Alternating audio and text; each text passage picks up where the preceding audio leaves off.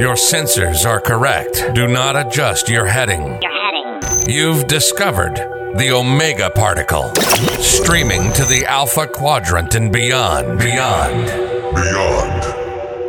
Here's your host, the Anchorman of the Federation, the Doctor of Dilithium. This is Jonathan Wiegand.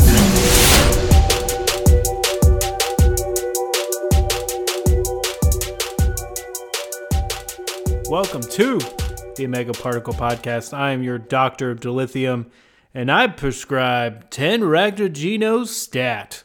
Seriously, how awesome would Klingon coffee be? Either way, I hope you've had a great couple of days off.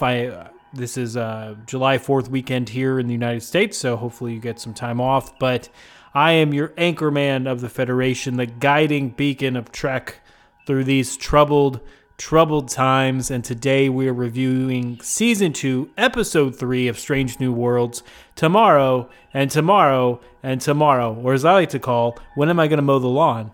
Tomorrow, and then maybe tomorrow. JK, I'm just kidding. I think the title actually could have used some more tomorrows in there, but that's just my personal opinion, and I mean, I guess if there is no tomorrow, you just got to seize the opportunities while you can. And come on, seriously, Luna, I would have to say your script writing has gotten better. So kudos to you. And for those of you who don't know, that's my intern, Luna. She writes all of these podcast episode scripts. So that's her. So thank you for that. And before we get into the review, I want to launch a runabout into the deep, dark kind of negativity that is around Prodigy and Paramount Plus, or as I like to call it, PP Plus. So this past week, Prodigy was canceled and almost immediately was removed from the PP Plus catalog, which then led to this massive raid on Blu-ray disc, and everybody was kind of trying to buy the physical copies as quickly as possible. And I feel like they dropped Prodigy so fast. It makes me think that PP Plus did it, and this is the only reason they did it, is for the tax break that came through it. So if you don't know that apparently, and I didn't know this either, so don't feel bad, that you can write off a show and all of the production cost and all of the marketing, etc. for the show if you just write it off as a loss in your financial statements and you categorize it as a loss and you're done. And so I definitely think the show will be sold at some point to somebody down the road. But if Paramount Plus, or Paramount in that case, just wants to keep that loss on their financials for the 2023 financial year, they're going to have to keep the show as a loss. So they can't sell it, because then it'll be sell on gain, and it's just a bunch of other tax issues and reporting issues. So they could if they get a good price, but don't be surprised if we never see Season 2 at all, number one, if there's no buyers. And don't be surprised if we don't get to see Season 2 again, and it's on another streaming platform. So another big issue with these streaming sites is that they're pushing content to these freemium, I guess you could say. So it's free sites, but they actually have ads on there, so it's you don't pay anything, but you have to watch ads. So a lot of places are kind of just like Netflix and Paramount are just shoveling movies and shows that aren't popular to these freemium sites so they can get some kind of revenue in.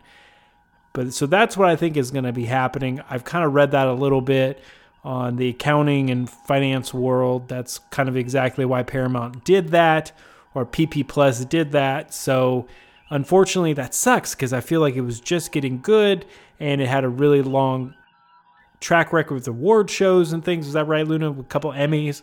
So it was not this complete failure. However, it is what it is, and hopefully another streaming service will pick it up. However, that is not why you have come and tuned in here into the OPP and the fortress of Trekdom here on the East Coast of the United States. And we are going to be covering and reviewing an amazing episode, this week's Tomorrow Cubed, I guess you could call it. So anyway, Luna, let's get into it. Let's light this candle.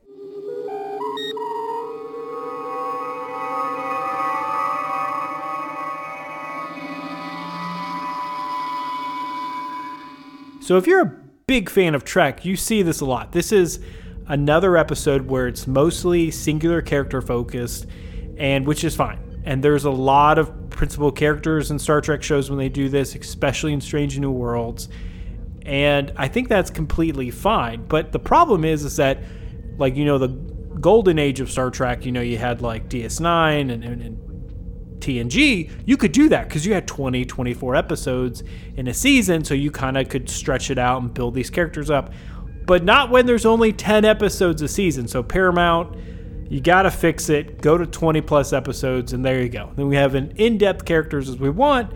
Problem solved. Now, considering that, we had a prominent character on Strange New Worlds that bared the surname Noonien Sue, it was bound to happen, sometime in this show's series that we would actually tackle, the repercussions of being related to Leanne's most revered family member and the emotional distress by kind of living in Khan's shadow.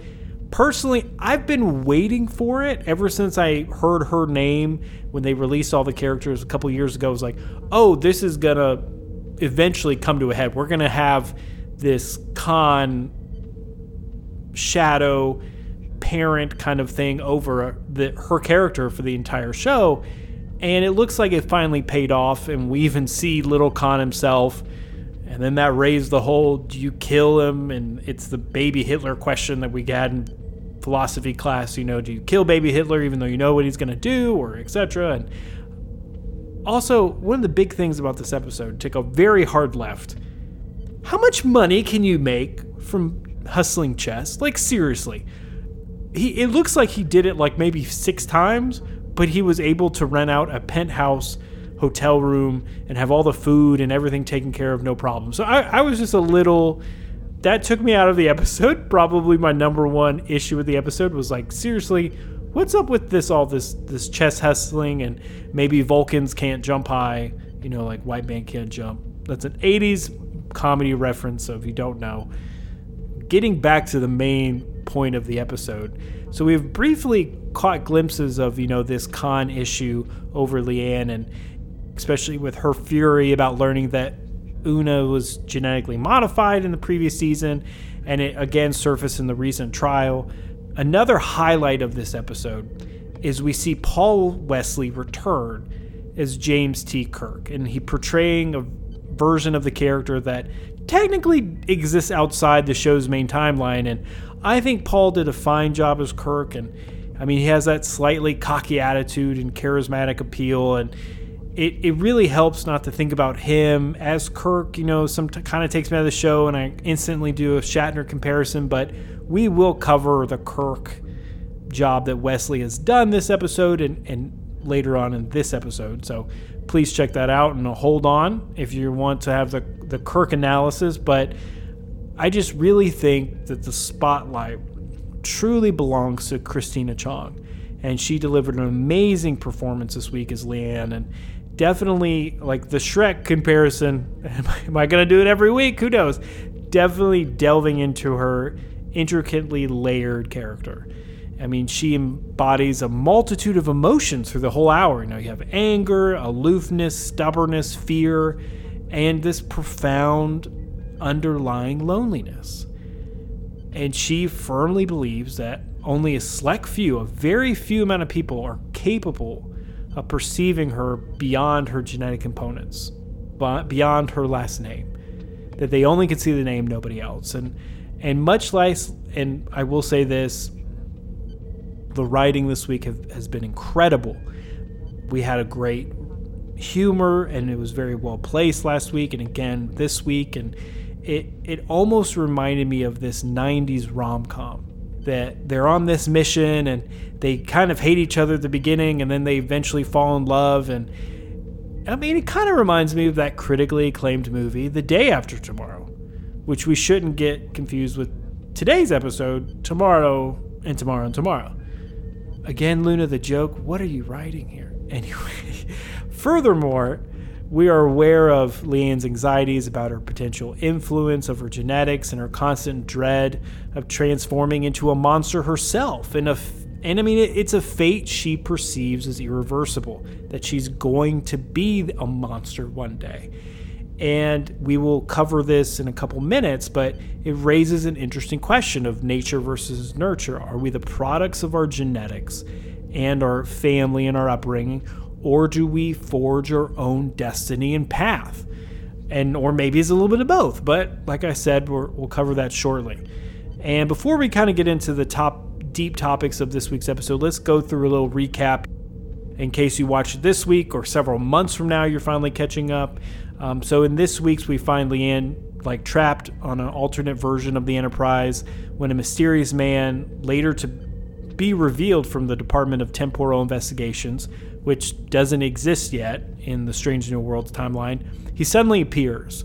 And so the number one thing to me is the temporal Cold Wars were real. This is a real thing now. It's legit canon and probably the only thing from the Enterprise to survive into this new Trek world. So they even get into it a little bit.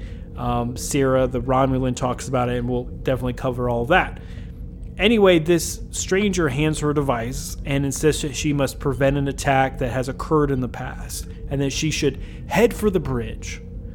And this attack has significant repercussions on the timeline that effectively erases the existence of the Federation. And so Kirk now serves as the captain of this Enterprise, not Pike. And while Spock is even on his own vessel as a Vulcan commander, and the Vulcans are engaged with the war with the Romulans, and either way, using the same device, Kirk and Leanne are sent back to the mid-21st century. We will cover why they went back to the mid-21st century, and, they have to unravel the events that caused this timeline alteration. This investigation takes them to a lot of places, Vermont, but they really belong and start in Toronto, Canada, which is kind of crazy that they went to Vermont to meet Pela, and maybe that was the reason she got into engineering, was because of what Leanne said to her. Either way, throughout this whole mission, Kirk and Leanne grow closer, and like I mentioned before, forging a stronger bond and eventually falling in love.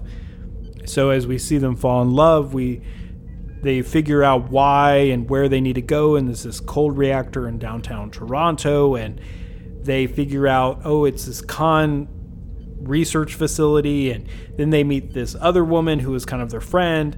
I think her name's Sierra. She's Romulan, and then they tussle, and long story short, timeline is saved, Little Khan is protected, and the rest goes on their way. So that's kind of the recash of the episode real quick, if you forgot.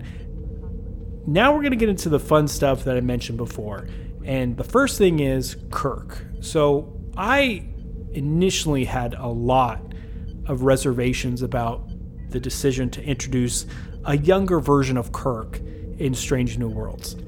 I didn't think the show needed another main big character. I just felt like they just put it in to put it in, and it was kind of cheap. However, I must confess that Wesley's performance has pleasantly surprised me. Apparently he was in, as Luna tells me, a show called The Vampire Diaries, and I don't know, he was on that show for a while. I've never watched The Vampire Diaries, but Luna tells me he was good in it. Either way, I remain steadfast in my belief that this show can thrive without any iteration of Kirk. Hence, I have to say, it does feel almost miraculous that the 2 episodes he has appeared in have been some of the best in the series.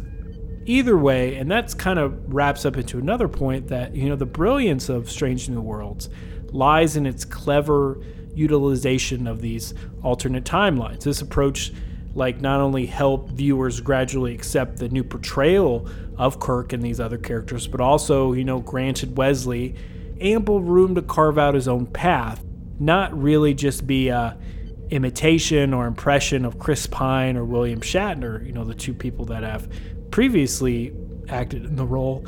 I think it was just a delightful surprise, especially in how Wesley's portrayal of Kirk exuded such youthfulness, and we haven't really seen that in the other 2. And I mean, he has a playfulness as a young kid and as a young man, so I think that really helped kind of set him apart and be his own. And I mean, everything from, the street hot dogs to suggesting DuckDuckGo, which is kind of crazy to me that DuckDuckGo would be around in the 23rd century, but either way, this showcases a carefree spirit that, that he hasn't yet been burdened by the consequences of command and the consequences of his own decisions, that he just really believes that there's going to be a brighter world to this extent that he's willing to sacrifice his life for it. His younger brother's alive, and he's willing to go to toe for it because he wants that timeline. The original timeline. Against everything that I've felt, I kind of have grown genuinely fond of this incarnation of Kirk. And I know a lot of people may roast me for that and throw me over the bridge, but I have to say I do. And it's hard to bring a new persona to a character that's been around for 50 plus years, but Kirk is one thing when he's in his mid 30s and 40s and he's like older and he's captain of the Enterprise and he's going on missions and he knows who he is and he's sure of himself and he has that confidence. It's another thing to see him as a young man who doesn't really have that yet and see that development. So that's cool. I really do like that. And furthermore, Wesley and Chong, they share just an adorable on-screen chemistry. I mean, call me sentimental, but I love the notion of Kirk engaging in romantic flirtations with another alien lady.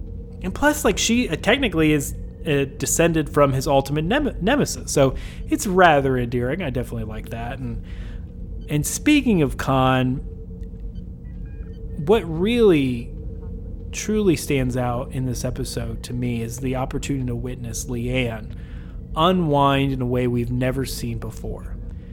Normally in the show, she perpetually carries a certain degree of tension, whether it's, doing her daily routines or when she's socializing with Klingons over a barrel of blood wine.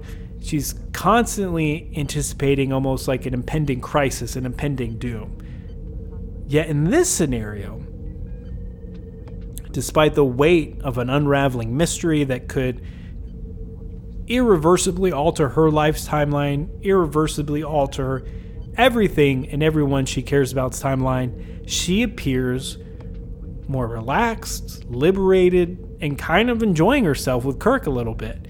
It's a very refreshing change to witness for her character, especially, she's kind of almost been one-sided, so to see her detached from that and detached from that burdensome legacy associated with her family name, it's nice to see kind of the acting chops of Chong really really excel here. It makes me think, when was the last time we saw her experience, such a judgment-free moment? And maybe never in the show. So this was really nice. And naturally, in this episode, dealing with the Khan last name and legacy, it is crucial for Leanne, to come to terms with the fact that she too bears the imprint of Khan's legacy, encompassing both the positive and negative aspects of it. And even the line she says is, "His legacy is genocide and torture and me," is incredibly powerful. So showing, he's a monster, but I'm also a part of his legacy too, and I'm going to be different from that. That's how I took that line and in that scene. And again, however, acknowledging her connection to Khan does not condemn her to follow his footsteps. She possesses the autonomy to forge a different path. And if you don't believe me, it's evidenced by her decision to save the young Khan, to not kill him. And even though this young Khan would inflict immense suffering upon her and humanity, it was then, in that critical moment, that she exercised her own agency and makes a morally superior choice. One that, paradoxically, conflicts with her own self-interest and values. After all, she takes a life to shield a mass murderer. She takes down Sierra, the Romulan. It's a decision that diverges significantly from what Khan, that infamous ancestor, would have likely done in that similar situation. He would have put himself first and protected himself and his interests first. And in this one act, she demonstrates to herself that her true essence and true personhood lies in the choices that she consistently makes, defining her character and determining who she ultimately becomes. So it is kind of both, I think, nature and nurture, but ultimately it's what we decide. Yes, like for example, my father is not the greatest guy. He is a hustler. He's lied to a lot of people, got charged with forgery and all this kind of stuff before. But that doesn't mean I am. So I don't have to pay for the sins of my father, so that I can be who I am by my decisions, by my actions, by my values, and by my character. So this is an uplifting message, especially for people like me who have a complicated family history. To be like, is it genes and genetics, or is it my own personal path that I have to forge? And I definitely believe it's the latter. And it's sometimes weird because there's some times I'll say things or do things that I significantly got from my father. And I'll say, okay, those things about me I can't help. So I have to accept those parts about me.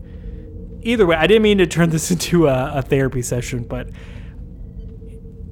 as we move on, let's move on and keep the ball rolling here. About the time travel in this episode was really well done too. So we've covered Kirk, we've covered Leanne and Khan, and the nature versus nurture argument, and now let's get into a little bit of the time travel. So as is the case with any episode, Star Trek episode centered around time travel and potential alternative realities, the extent to which you scrutinize the intricacies of the world created and the potential plot holes that may arise, that's a matter of personal preference. That's, hey, how deep do you want the rabbit hole to go? It's the butterfly effect. I mean, if you go in and which is a theory, a butterfly flaps his wings differently in a timeline, everything can change. And so questions naturally arise, such as the exact occurrence of the eugenics war in this particular timeline, which we are going to get into in depth. Do not worry. Another reason, how Kirk possesses knowledge about Romulan ships in a world where the classic TOS episode Balance of Terror likely hasn't transpired, or how a youthful, endearing version of Khan still exists in the 21st century. And not in the 20th century, in the early 90s. We're in the 21st now. So we will get into that. Do not worry. Furthermore, how much of what we actually witnessed actually unfolded after reality reverted back to its original state? Did it even matter? And then the final shot of the watch, that Lam brought back, kind of suggests that we may not be disregarding the after effects of her journey into the alternate past fully. That there might be more implications for Leanne Kirk in the primary timeline that remain uncertain and open to maybe effect or speculation, and who knows if this is an open door for the temporal Cold War being brought back into the main plot line of the show, and who knows if the temporal Cold War will be heating up at some point.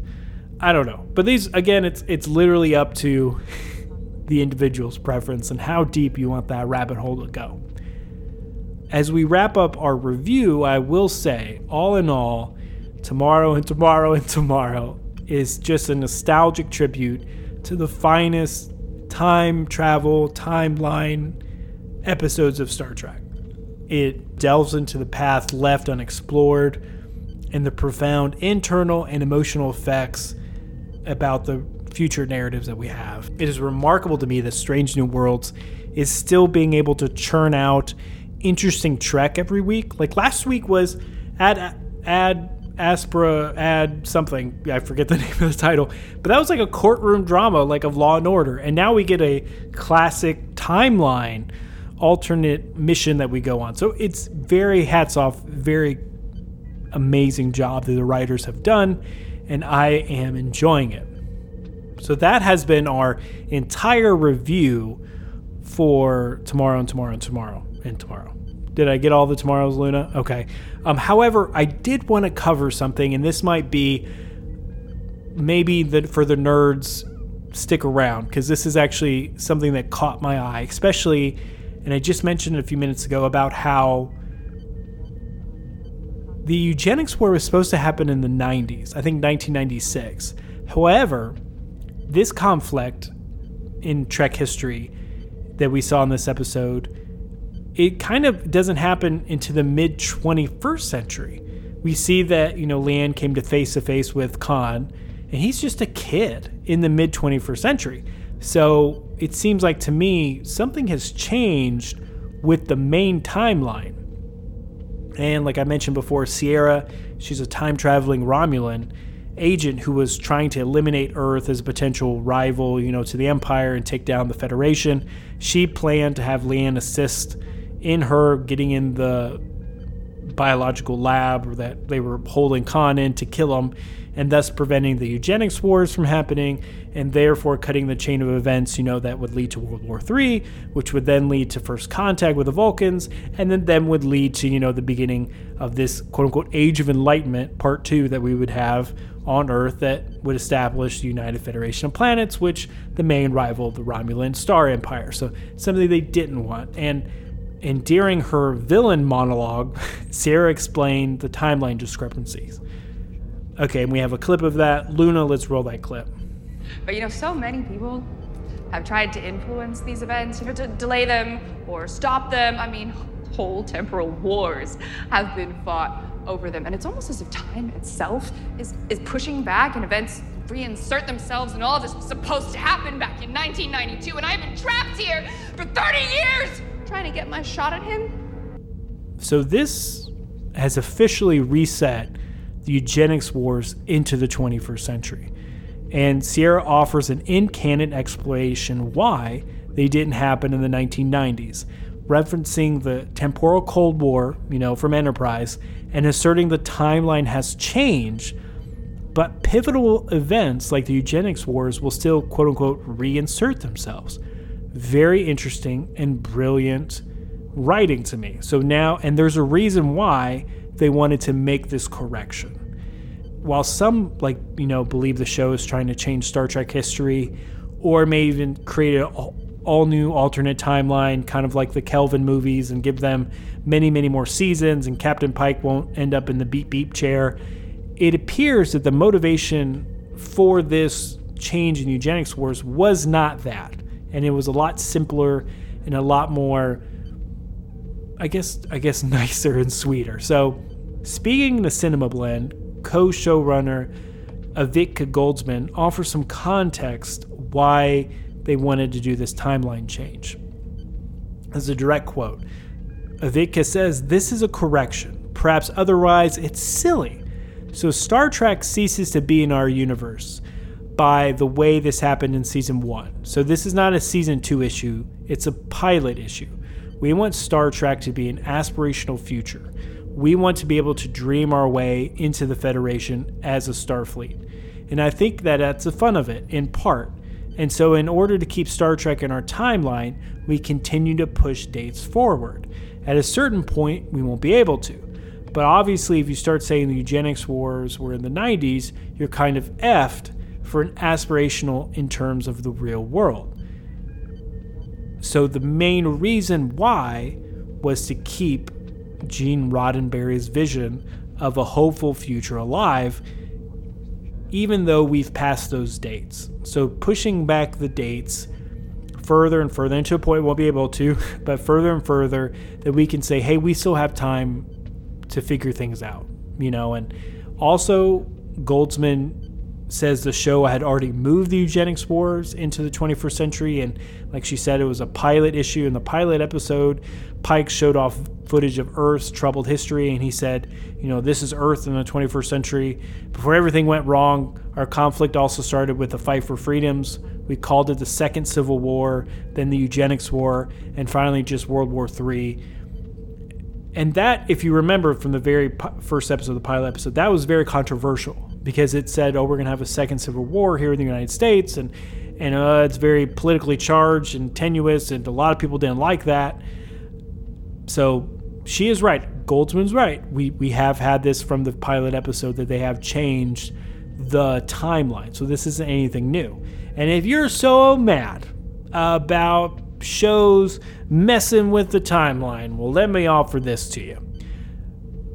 In season 2 of Picard, not the best season, let's be honest, we see that Picard and his crew traveled back to the year 2024, and they were trying to fix the timeline, and which included stopping this alternate Borg queen from changing history, and they got assistance from 21st century geneticist Adam Soon. And in the season finale of Picard Season 2, after the plan failed and all of Soon's digitally stored research was erased, he pulled out a physical file folder and paper report called Project Khan, dated June 7th, 1996. It wasn't made clear if the project was active at the time or if Soon was considering reactivating it, but the implication was that he would turn his attention to it next, and this would lead, to the rise of Khan Noonien Sue and the eugenics war in the 21st century. And if people say, well, that's just Picard, that's New Trek.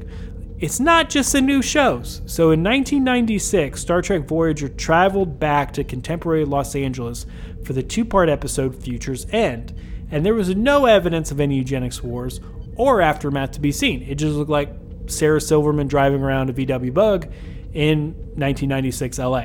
So there was no kind of aftermath and this awful, a fourth of the world's population killed kind of thing. So again, they're not always sticklers for the timeline, but what do you all think? Do you think this correction, to keep Star Trek in our real world timeline is appropriate? Keeping this, the eugenics wars and the subsequent Age of Enlightenment in our future, keeps the show relevant? Do you think that? Is it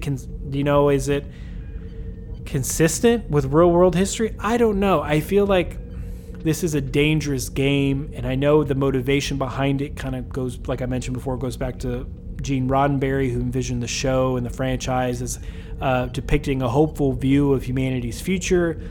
I think this is a stupid approach, blatantly and obvious. I just don't think it matters. The show, that whole thing about a hopeful future, humanity's future, is a thing we can strive for. It's not a actual literal thing. We're not going to be like, oh, I guess the eugenics war was in 1996, so that means we're screwed as a society. No, that just means, eventually we can be better. We don't have to have actual specifics. We're adults.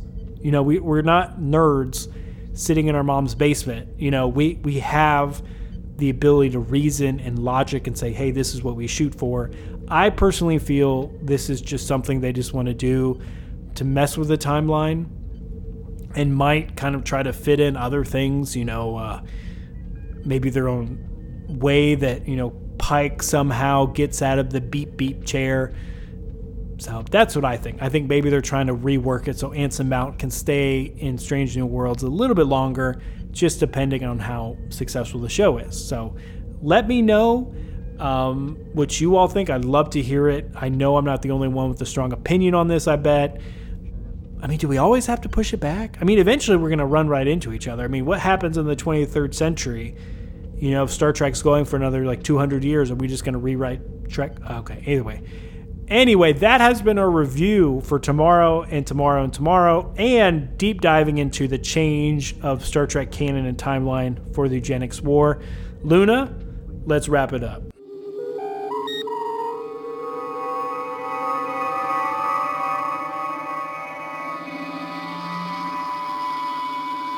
Thank you all so much for listening. I really appreciate it, and it's been awesome kind of getting into Strange New Worlds with you guys. Please, like I mentioned before, let me know what you think. You can reach out to us on social media, on Facebook, Instagram, Twitter. Jeez, what's going on with Twitter, man? I only can read 600 tweets a day or something? That's so stupid. Either way, please feel free to reach out to us. We love hearing and talking to you guys. And as always, please check out www.jasontalksmovies.wordpress.com for all of your blog and movie reviews. I'm sure he'll be doing one soon on Indiana Jones and the Dial of Destiny, so keep a lookout for that.